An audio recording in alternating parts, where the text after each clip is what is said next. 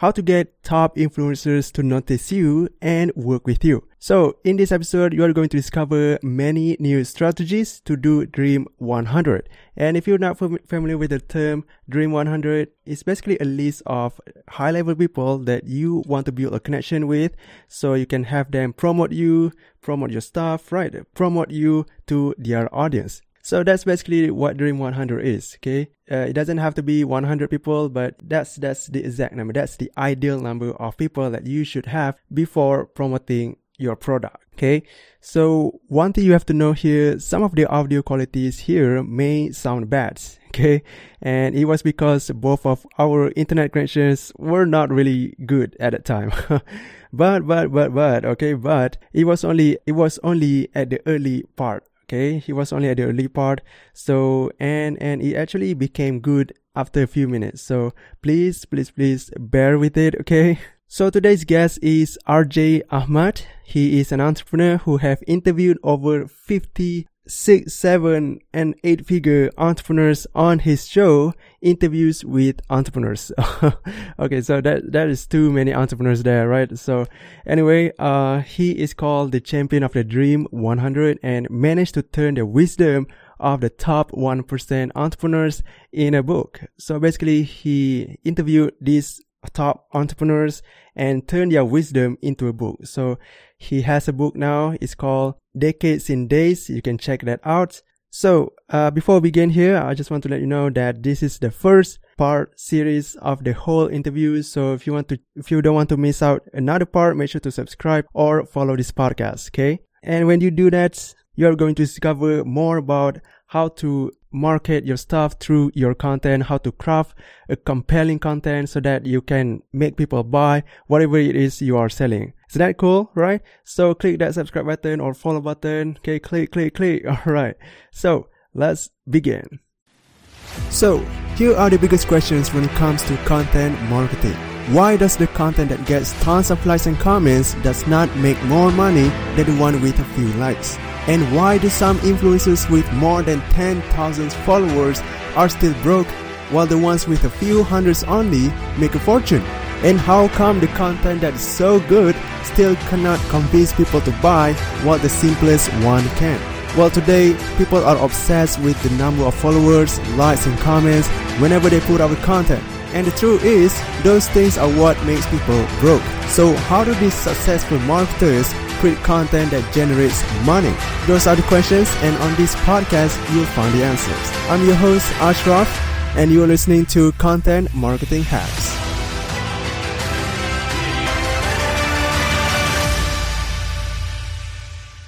What is up, RJ? Welcome to the Content Marketing Hacks podcast. I'm so glad to have you here. Thank you so much, man, for having me. Finally, we made it over here. Yeah, the last time we met, we had a bad internet connection. Hopefully, it doesn't happen, for now. Okay, so. Hope for the best. First off, RJ, I really want to congrats, for publishing the first book, right? Is that your first book? Yeah. So. Yeah, correct. Yeah, congratulations. Thank you so much. Yeah, so the book is called Days in Decades. Decades in Days, right? Yeah. I'm sorry. Decades in Days. Yeah. That was such a good book, actually.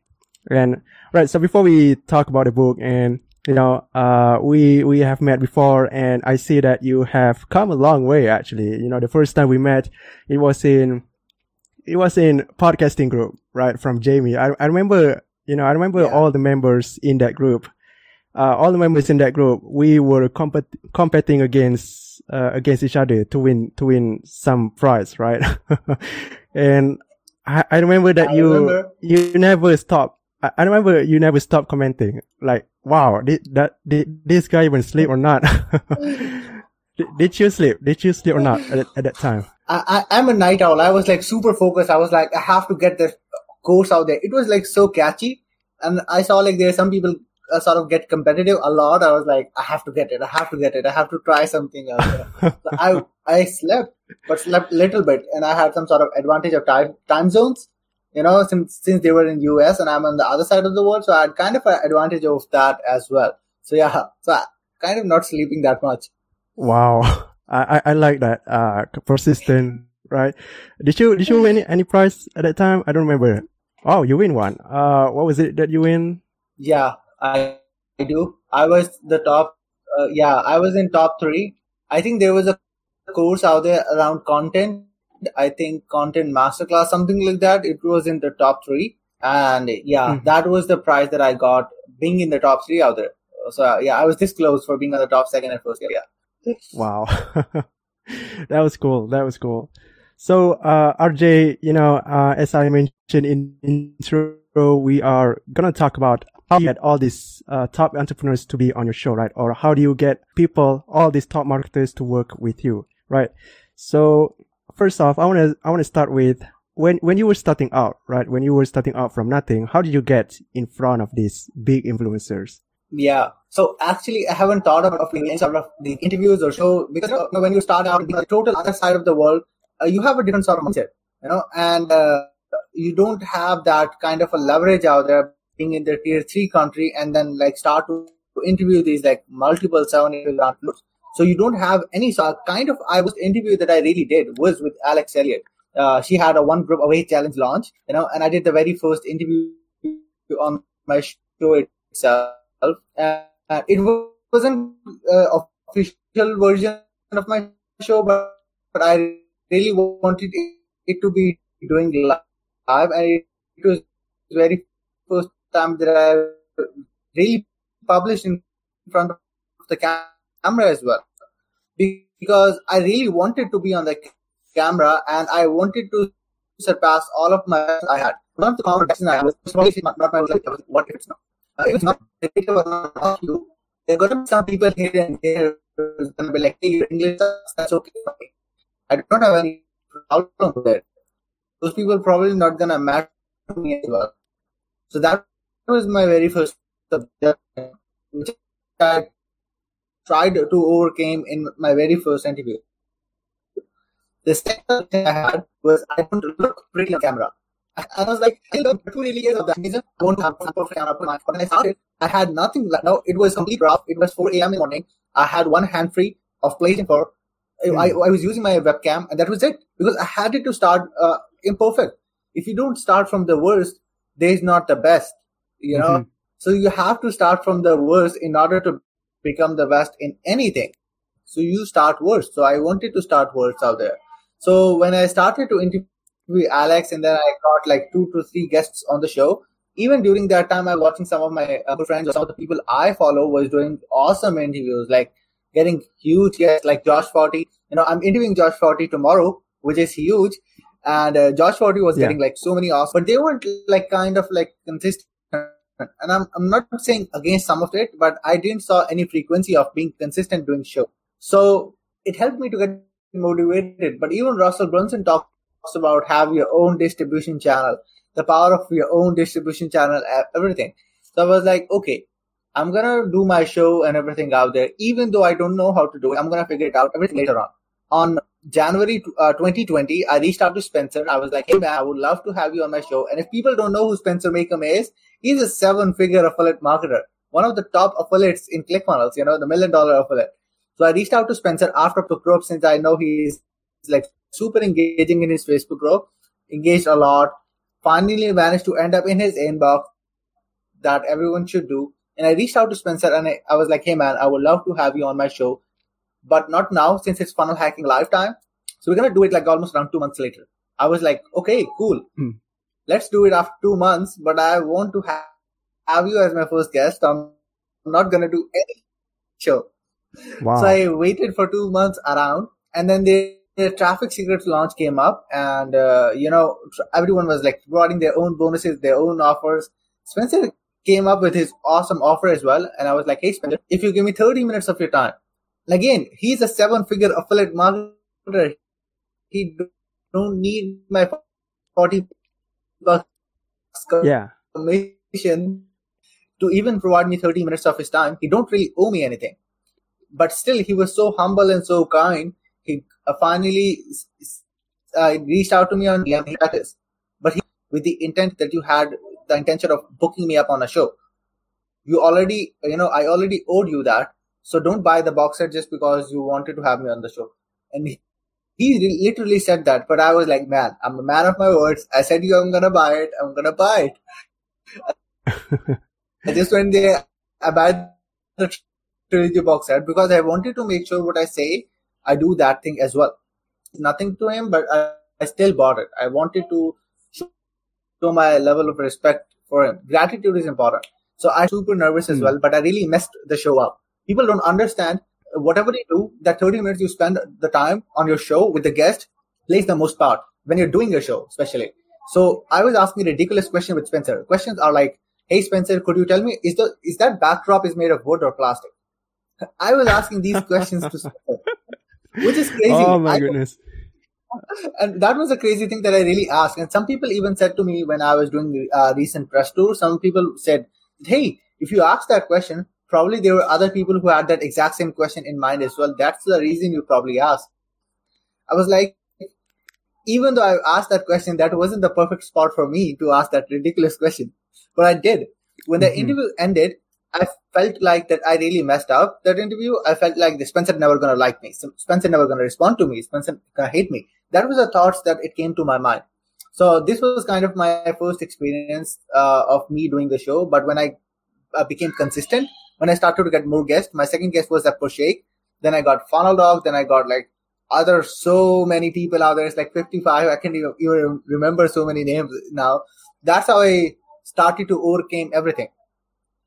To become the best, you have to deal with the worst. Yeah. Wow. I love that quote. To become the best, you have to be the worst. You know what? I'm going to make a shirt out of that. Yep. Write it on here, right? Do it, man. Yeah. Do it. Yeah. And then RJ Ahmad. Wow. That was so cool. Yeah. So, okay. That's how you start, that's how you start a show. And why did you, came into the Dream 100 space? And how did you come up with the course of Dream 100?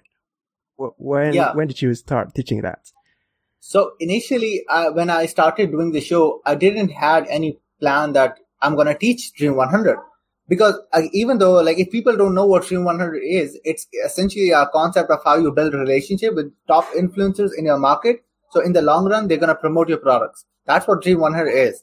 So my plan wasn't to do anything like Dream 100 to teach other people, because there are people like Russell Brunson, there are people like Dana Derricks. So I didn't have any plan. But when I started to do shows, people started to notice that I'm really doing Dream 100 effectively using interviews.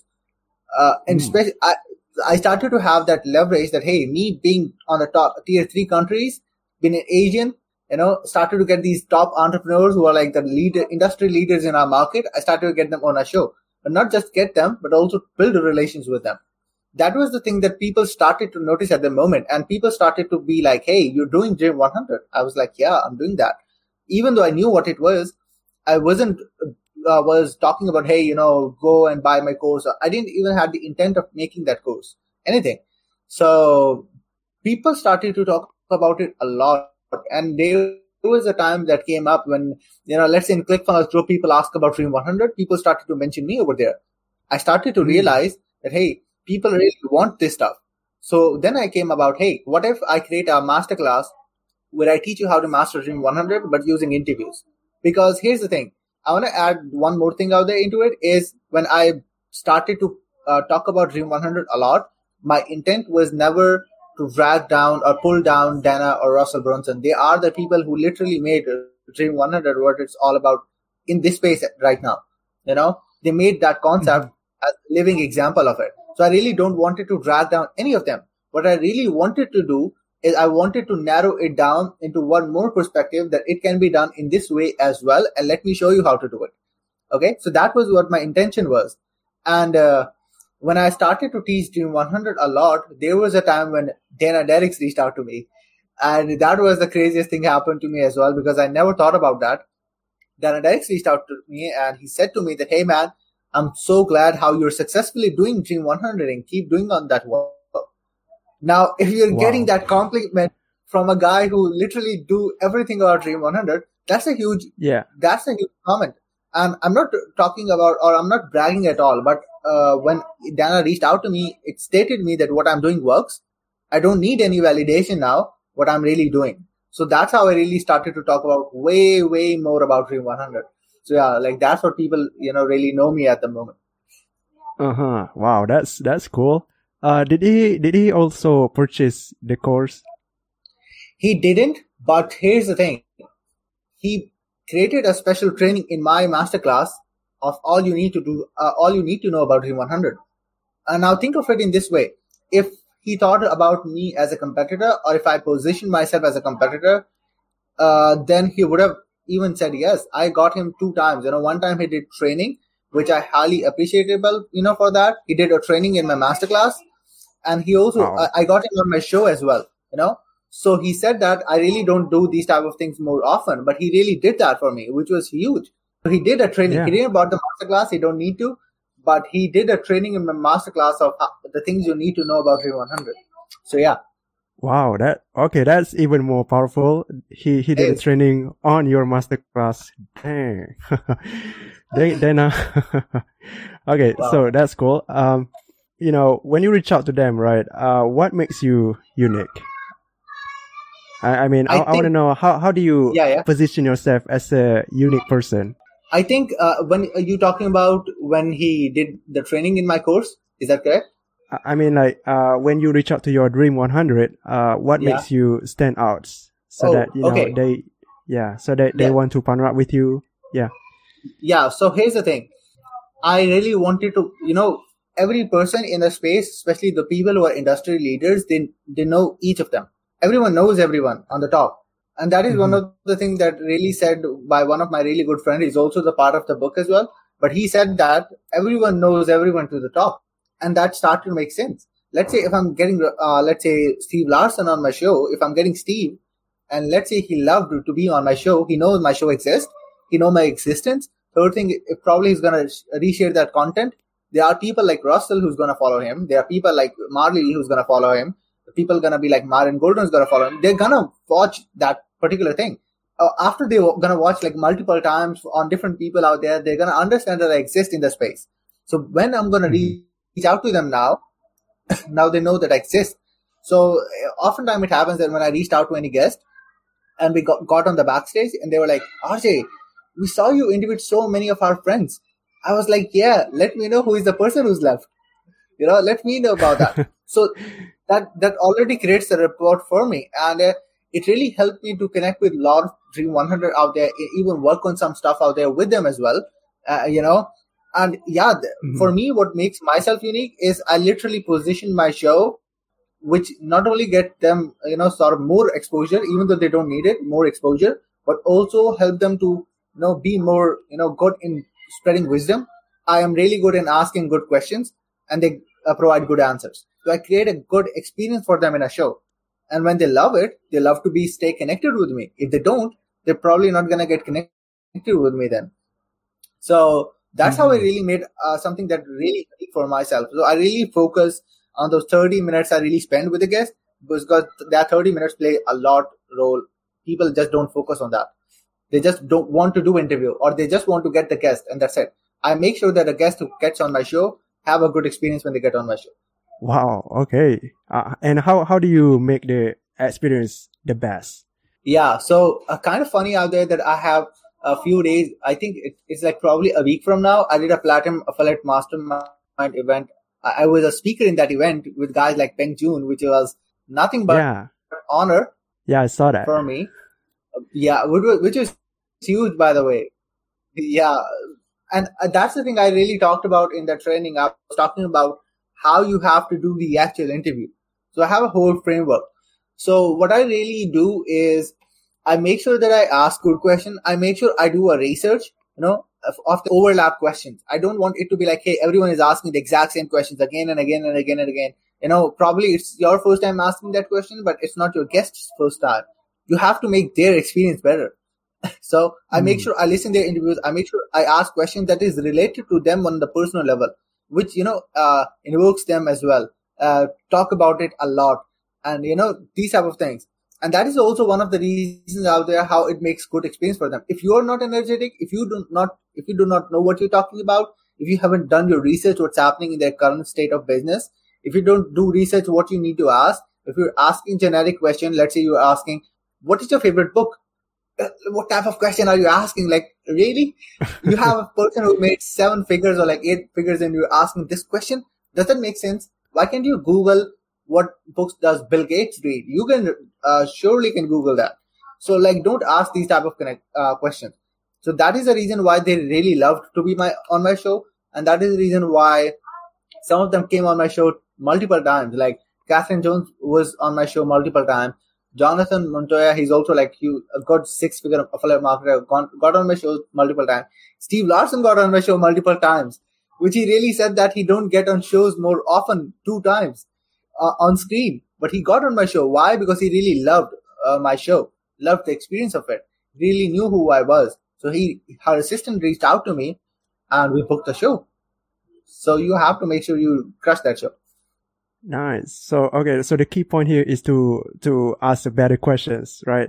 That's one of the way to make an interview better. So now that you have them, you have built a relationship with them, and what are you going to do with that relationship? Yeah, so I want to add one thing into it. In the long run, I want to be, first of all, their friends. I want to convert that a relationship of me having them as their Dream 100 to a friend mode. Because I want to be the part of their world, but I won't have them to be the part of my world. Okay? So that's what I usually do. When I have my Dream 100, I try to become more open with them so that it starts to build me a more friendly connection with them. So you have to become friend first in order for you to ask anything. The next thing is leveraging them. But again, leverage, don't use. Use is a negative connotation out there where everyone's saying use them. Leverage. It's like using, when you say using their audience, using them, it sounds negative. When you say leverage, you're kind of like helping them as well. And you're also helping yourself as well with something. When I work on that particular book, there are so many people out there who don't have their own book. So when I reached out to them and I told them, hey, I would love to have you in my book as a chapter, some of them were like, dude, you're 21, you're writing a book? And there's 7 and 8-figure entrepreneurs. Not everyone have a book. So that is one of the things that, they've already embedded in my thing for kind of forever. Ever since, the time being where the book is going to stay, they're going to stay in that particular thing, So I am doing something for them, and probably they're going to be a moment. I've sent all of them the copies of the book. You're probably going to see some of them going to promote the copies, or you're going to see on their profile when they're going to receive it. That's what it happens. Yeah. I really provided them value, and then they're going to provide kind of me value in that sort of context. Yeah. I love that how you provide value first to them, right? You make them, in terms of making, letting them get more exposure, right? So yeah, that's cool. So, I want to know when is it the right time to ask them? Let's say you have leveraged them, you have built relationship with them, and you kind of want to leverage that, right? So when is it the right time to ask that? I think when we talk about like for them to do the promotion and everything, you ask them when you know the answer is probably gonna be a yes. Okay, and I want to add one more thing out there. You have to ask. That's the first thing. Even though, I was reading a book, Sell Like Crazy by Sabi Subri. It's an awesome book. But in that book, it states a no is an interest. Okay. If someone says no, it's better to get a no rather than getting ignored, getting ghosted, getting a no, getting nothing as an answer. Even if you get no, you can turn that no to a yes. You can ask someone out there, hey, what is going to be the perfect time where that no is going to be a yes? So in any state, you have to ask them when you kind of know that answer is probably going to be yes. So you get to know about that stuff 100%. You can't ask someone to promote right away when you reach out to them on the very first time. 100% they're not going to do it either ways. They're going to do, or they're going to promote it when you really know that's the time to do it. And let me make it more clear for other people out there. When you know that you made so much connections with them, when you know they're super happy with you, super satisfied with you as a person, and there is something for them as well at the moment. And when you ask them to do it, most of the time they're gonna say yes to it. And even if, let's say you're reaching out to 100 people, even 10 of them gonna say yes, those 10 of them are gonna change your fortune. It's gonna change your life how to do it. Because all it needs is one person to say yes. That's the main thing. So yeah, most people don't even reach out. Most people are always wondering like how to get guests on the show, how to do this, how to do that. You didn't even bother to reach out to those guests. You have to reach out to them first. Yeah. That's the thing. Yeah, I love that. I remember I also had that kind of afraid of how do you say that? Scarcity. I was afraid at that time. I know how it feels to reach out to these big people. It has a higher chance to get them to say no, but there's a strategy to get them to say yes. So I like how you get them to say yes at this stuff, right? So have you asked them to do something? Like, have you asked them to do any promotion? Well, even right now, I'm kind of doing the exact same thing that I'm talking about. I'm doing kind of a promotion. If I am putting them in the book, that's the first place. That's the kind of value that I'm providing. Second thing, what I'm doing is I'm sending them the copy of the book, me paying it. Okay. I'm paying for the copy. And if I'm sending them the copy, if they're going to read the chapter, if they're going to love it, they're going to love to share it as well. You have to make sure you do the follow-up correctly. So for myself out there, even in this case, that's a kind of a live case study. I'm doing it right now. So I'm sending them the copy. When the copy gets to their hands, I'm probably going to do a follow-up. Say, hey, I'm hoping that you're going to love your copy out there. If you love it, don't forget to share with your people. I'm not saying promote. Share with your people out there. If you love it, share it with your peeps. Just do it. If they're going to love it, they're going to go in and share it with their people out there. And what happens if they do? When they're going to share it, that's super simple. People are going to come into your funnel buying the copy of your books. So you have to ask, but you have to ask strategically. You have to ask in a way, words play a lot of roles out there in our space and in general as well. If you ask them promote, if you ask them to share with the people, that's kind of a different thing, but ends up with the same thing out there. Mm-hmm. You getting me? Yeah. So that's what I'm exactly doing at this particular moment. I have ordered like 30 copies for sending my 30 Dream 100 who are the part of the book. And even like, let's say 10 of them going to do it. Some of them are like pure affiliate marketers. Some of them are like a 7-figure or 6-figure affiliate marketer. All they do is affiliate marketing. Yeah. Even only them going to do it. It's like crazy results. So that's what I'm doing right now as well. That's okay. First off, I want to say that's a really smart strategy because, you are using a podcast to interview them and then you make a book out of it. That's actually really smart. I have never thought about it that way. Most of the people haven't thought about, to be very honest. Most of the people haven't thought about. When I talked about this stuff in Platinum Affiliate Mastermind event, they were awesome people. They were like, was it even possible to do that? Was it even possible to convert your interviews content into a book? Wow. Okay. That's crazy. So they really love that thing. No one, mostly in our space have used it that exact same way. There are some books that are kind of similar, but it's not the exact same thing. Like, let's say 30-day summit book, which you get in One Funnel Away challenge. But again, that summit was written first and then it was, recorded. It was written first by those guest speakers. Over here, this is spoken and I just used their wisdom and turned it into a book. So they haven't done kind of nothing. Yeah. Apart from being on my show. Yeah. That's cool. And, one thing I'm curious about is, in your book, you got Dave Woodward, Dave Woodward. Yeah. He's the CEO of ClickFunnels. How did you get him? Okay. That's insane actually. That's a really good question, by the way. How I really get Dave Woodward. Again, you have to create, for any person you want to get on the show, you have to create your existence.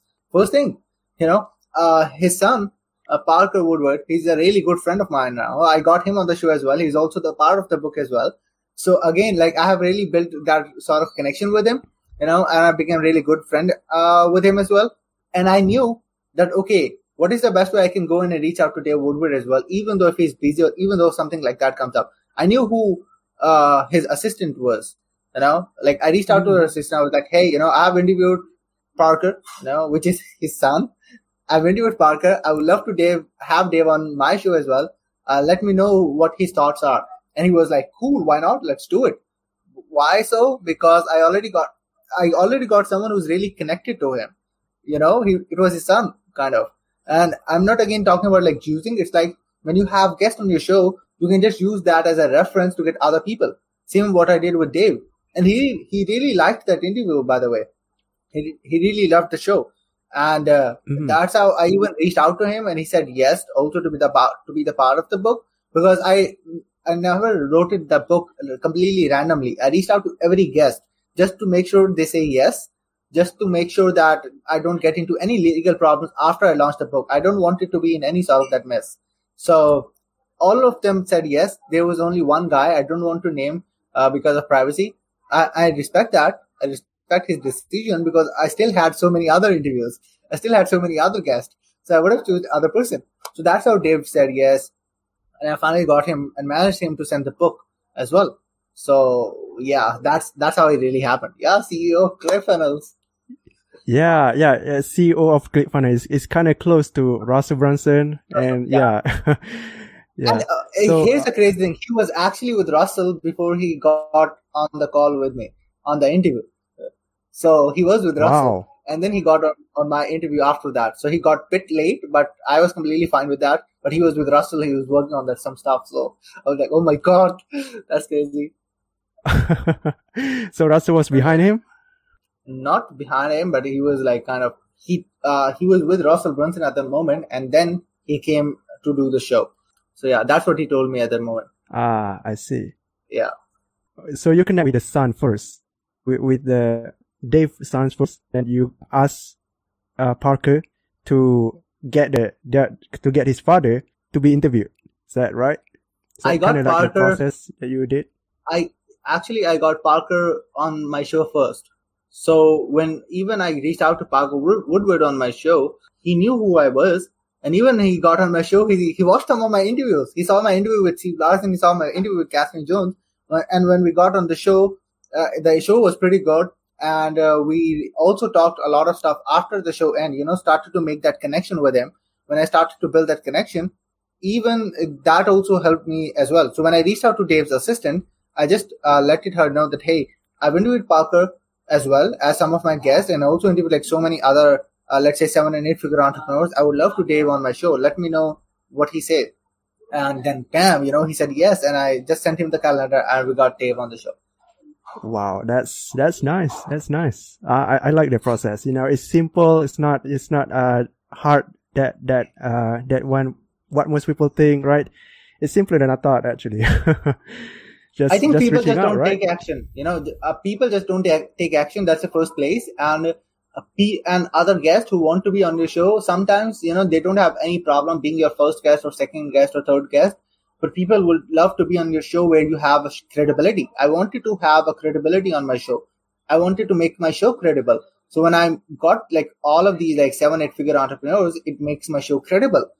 I even got Amanda Holmes, which is the daughter of Chet Holmes, the daughter of Chet Holmes on my show itself.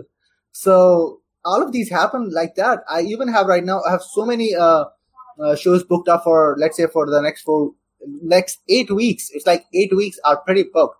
I even booked like John Lee Dumas and like George Forty is coming tomorrow. There are other like 2 CCC award winner who's getting on the show as well next week. Yeah. All right, there you go. The first part series of how to get top influencers to notice you and work with you. So if you don't want to miss out on another part, make sure to subscribe or follow this podcast if you haven't already. Okay, because we have so much content about content marketing. So it's basically how to market your stuff through your content, how to sell anything through your content, how to create stories, right? So everything about content marketing you are going to discover on this podcast. So click that subscribe button or follow button, okay? So always remember, be a content marketer, not a content creator, because that's how you make money. If you want to get people to buy your offer, no matter how much it costs, keep listening. The reason why entrepreneurs could not sell their offer is because they target the wrong customer. And even if they get it right, they still don't know how to sell it, right? So I put together an ebook. It shows you a step-by-step process on how to target the right customer, create a sales message to attract them, and get them to buy your stuff. Amazing, right? So if this is something you're looking for, you can grab it at bit.ly/perfect client ebook.